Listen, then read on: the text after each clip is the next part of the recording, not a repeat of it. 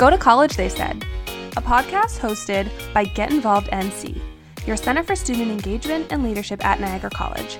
We're here for students who are looking to make the most out of their time in college, enhance their experience, make connections, and gain a competitive edge. This is an all-access pass for students to listen, learn, and start to lead with their best professional foot forward. So go to College, They Said. It'll be fun, they said. Welcome back to Go to College, They Said, our podcast for new and returning NC students. You guys are heading into your second week, technically, I guess it would be, but my name is Sarah. I am your Engagement and Leadership Program Coordinator at college within the Department of Engagement, Advising, and Career Services. Quite a mouthful, but I have a lovely, lovely guest with us today. Beautiful inside and out, Michelle McIntosh, one of your counselors. Thank you for being here. Thank you for having me. Yeah, no worries. I'll let you do a little introduction to kind of who you are and what you do.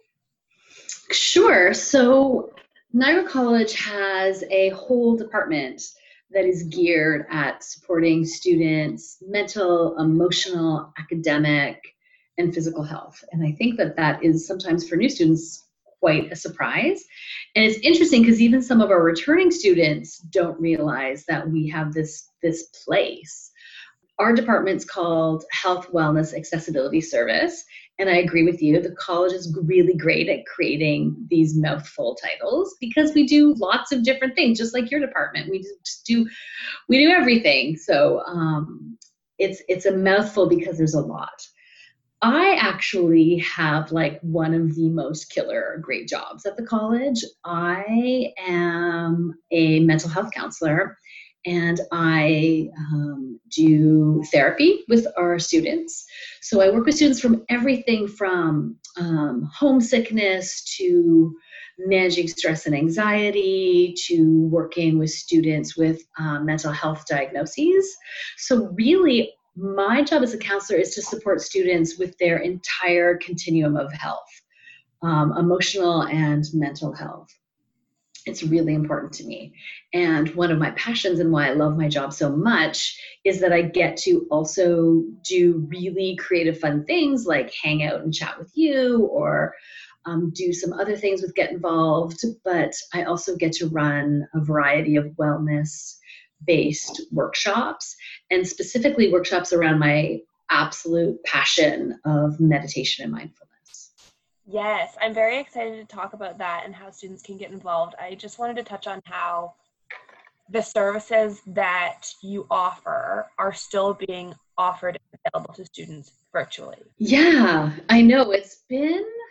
I'm not going to lie, as a therapist, doing things virtually has been a real challenge, but I think that's just the way it is for all of us, right? It's a challenge to be a faculty member teaching virtually. It's a challenge to be a student learning virtually. I mean, some people love it, and that's awesome. I know for me, the virtual services, I'm still just as busy as I've ever been, but I'm not going to lie. I miss being with my people, my students. Like they're like I miss their energy. I miss being in a room with them. I miss being able to work, but what it means is that I've just learned to be a therapist in a different way.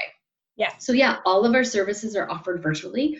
Our doctors' clinics, our nurses are available, our accessibility consultants. So accessibility consultants are the people whose role it is to work with students. I guess the easy way to describe it if you're a new student is if you had an IEP in high school, they're the role at the college that helps you transfer that IEP into a letter of accommodation. So yeah, it's just different for all of us. And here we are doing a virtual podcast, right? So we're just doing whatever we can do to make sure the college feels as warm and as connected and as safe as it did September 2019. Yep, it's a new normal for sure. And I think you guys are definitely doing a great job at still connecting with the students. And I wanted to make that clear so that students know the kind of scope of what you address and what people can go and talk to you about. if they do just need someone to talk to, you are that person that they can reach out to. So how would students go about connecting with you or making an appointment, or what does that look like? So our main email is hwas@niagaracollege.ca. So it's just our main department. And that's how students can get into the next available counselor. Yeah, and they can just email and say, I'd like to talk to a counselor. Yep. Make an appointment. They don't have to disclose anything in that email. Nope. It's just making that connection. And we say as many times as we can that services and support is there for you, but we can't always read minds. We try to, but being able to advocate a little bit for yourself and taking that step, which is not easy, but hopefully if you hear this podcast, we will post a photo of us recording, but so you will have that familiar face and at least that voice that you can go on and say, you know what, I really just want someone to talk to about this, this, or this, whether it be homesickness, whether it be adapting to like stress in the work from home, like things like that, that sometimes you just need to unpack. You need to do that with someone. So definitely send off that email, hwas@niagaracollege.ca, and make that appointment. One thing I want to dive into is you touched on the different workshops that are being offered through health, wellness, and accessibility. And one of which is Koru, mindfulness. Yeah. So tell us a bit about what that is. Yay! Koru is like my baby, and I am so excited. So a little bit about me. So I, when I was 18, lived in India for a year. And when I lived in India, I had the coolest experience. I went to an ashram and I learned to meditate in India, which to me is like, I can't even believe that I did that. But I spent a week there and I learned how to meditate, and meditation has been a gift in my life. Something else you should know about me is that I have a wicked case of ADHD. I have energy like a, maybe a little bit like a Tasmanian devil, like a little whirling dervish. I do have tons of energy. So when I talk about meditation and mindfulness, it's not like I'm coming at it from a walking slowly paced, right? Like You're crazy. An energized meditation. Yeah. And for me, I think sometimes that actually makes me a great ambassador of the meditation and mindfulness, because it's not about being someone different. It's just about unlocking that ability inside yourself to be the best version of you that you can be. So I have been doing meditation off and on throughout my whole life, and very, very consistently for the last 15 years. I have been teaching meditation classes for 10 years, and I was on a huge quest to find something that would really fit in a post-secondary institution. Because the thing about post-secondary is that we're efficacy-based, we're research, right? Like we want to make sure that what we're offering is the highest caliber. And about a year and a half ago, our director, Leanne Gagnon, found through her passion of mindfulness as well, a connection to Duke University and some programming that they had been developing and researching out of Duke University. And it's called Koru. And Koru was designed and studied specifically for post-secondary students. And what I love about it is it's designed so that students can do the least amount of meditation to get the most amount of benefit in your life. Now, like, don't you wish that we all had that? Like, what's the least amount of exercise I can do to get the most amount, like to get maximum results? Or how much sleep do I have to get? Like, so it's kind of cool that we have this program. And what it turns out is that 10 minutes a day for a month of consistent meditation leads to less negative self-talk. I don't know about you, Sarah, but I think we can all use a little less negative self-talk, better sleep habits, better sense of self. And these are things that students really need. And the research has been done by Duke University, which it's a great university, and it's been published, and now we're working on doing it in different ways. So I've run the Koru classes 8 times. I started last September with one of our professors, Joanna Chellin, and we both ran them. And I've also run them virtually. So I've got that. So we've been able to work out all the kinks and figure out how to do it. So what Koru actually is a 4-week workshop. The sessions run about an hour, 15 minutes. And I teach 11 different kinds of meditation. And I think that's also something that's valuable to understand, because what it does is it breaks our conception and perception that meditation has to be done in a very quiet room. I can't meditate, Michelle, because I've got 6 roommates and there's no space and there's no time. Yeah. I posted an Instagram meditation video yesterday, and as I'm doing it, I could hear my 20-year-old playing music in the kitchen and emptying the dishwasher. That is just life now, right? Like, everyone's home. And there's never a time when everything is perfect conditions. And I think we need to accept that. So what Koru does is teach you different meditations so that at different times and different things work for you. So there's a walking meditation, there's different sitting meditations, there's meditations to help you fall asleep, there's meditations to ramp up your energy so that you can actually have more mental clarity. Really, really cool tools for your toolbox. I think it's so important right now. People know how to do these things, or people are putting in the work to do that little bit of self-care.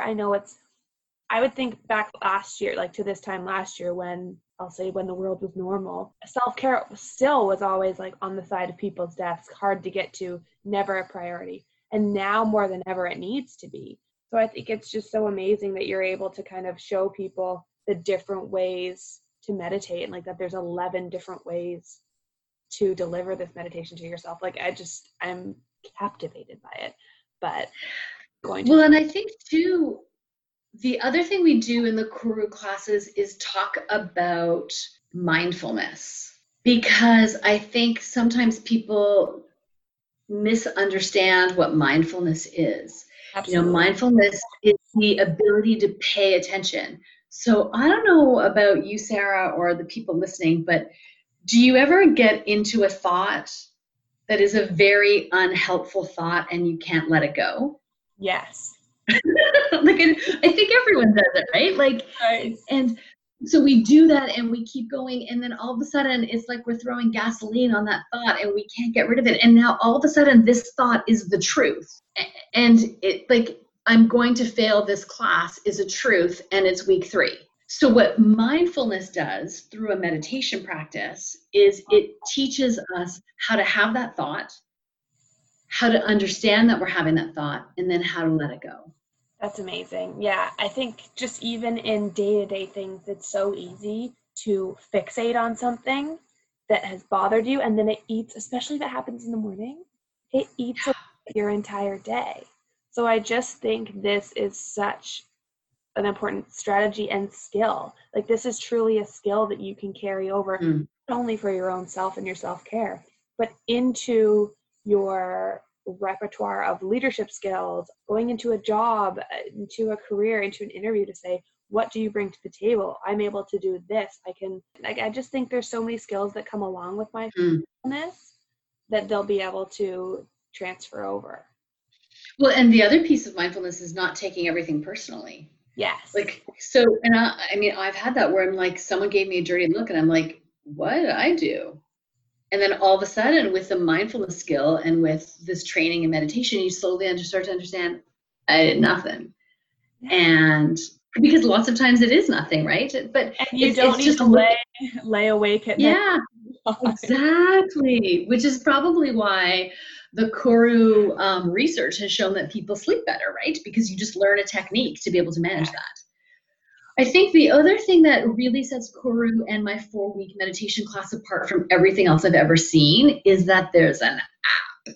And the Koru app is something, so you log in and then you can do the meditations on your own every day. And you can pick and choose the ones you like, and you can practice. You actually do the practice. because meditation and mindfulness is actually a skill that you have to learn how to do, sort of like weightlifting or working out or yoga. Like, I used to have a killer downward dog, but I've been running a lot and I haven't been doing any yoga, and my downward dog is killer in a different way. Like, it just hurts and it's just different pain and I can't get into it, right? It's that understanding of that practice. The other cool thing is with the app, I actually am your personal coach for the month you're in the program. So you do a meditation, you log it, you tell me how it went, and then it comes to me and I go in and I coach you through the process of learning how to bring meditation and mindfulness into your life as a daily part of your practice. And it's just 10 minutes. That's amazing. So just to break it down further, students it's a free 4-week mindfulness course for Niagara College students. You get to access to this app. And then what commitments are there outside of the app? And then 10 minutes a day? 10 minutes a day. I just want, and I mean, the commitment, I don't know, everyone is motivated and creates discipline in their life in different ways. So some people are like, Michelle needs me to meditate every day. I need to do this because they're externally motivated, right? And that's me. Like Sunday morning, it was pouring rain and my friends were meeting for a run, and I'm not going to be the one that doesn't show. But if I had to get out of bed and run on my own Sunday morning, I might have waited. Yeah, I might have not. So everyone just knows their motivation piece, right? And what motivates them. So there's the app that then I coach you through it. So it's just giving a commitment to yourself of 10 minutes a day of meditation. So it literally means scrolling Instagram 10 minutes less. It means maybe even on your bus ride. Like, I've had students do it in a lot of different ways, right? Figuring out how to bring that into their daily life. I do a formal meditation practice every morning, but I do probably 15 times a day where I've brought meditation and mindfulness into my life so that it just centers me. And I just have different tools and tricks that I use to keep myself grounded, because I need it, because our minds are whirlwinds of thoughts that have no added value to us in a day, right? So it's hard. But I think it's that coaching piece that then lets people, and who doesn't want to be coached? Right?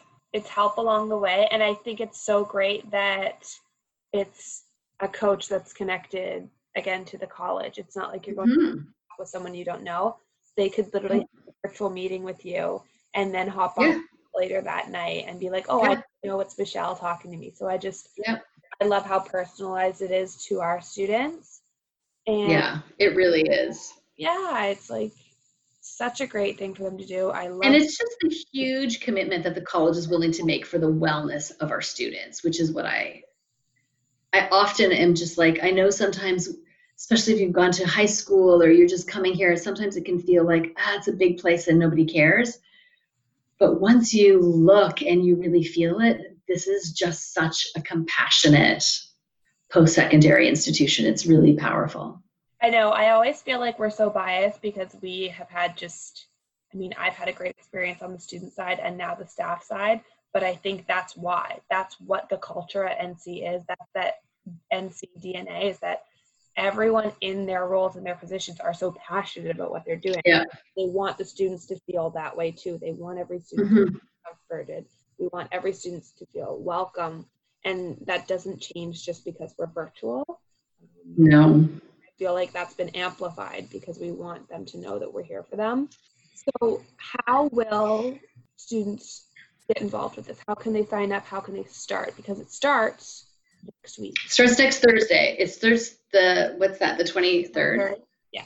The 23rd. It starts the 23rd. So really, if you want to do this, it starts the 23rd, but also know that I'll be doing one after. I do one before reading week and one after reading week every term. So if you're getting to this podcast and it's after the 23rd, you can still shoot me an email and I'll get you on the waiting list for the next one.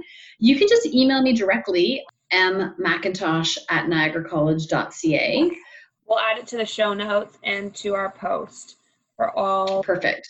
Yeah. And if you can just put in your subject line, sign me up for Koru, Koru, and we can put that in if you don't mind doing that too, because then it's easy for students, right? You just have to shoot me an email. You don't even have to write anything. You just put it in the subject line, and I'll just keep you to be signed up for that.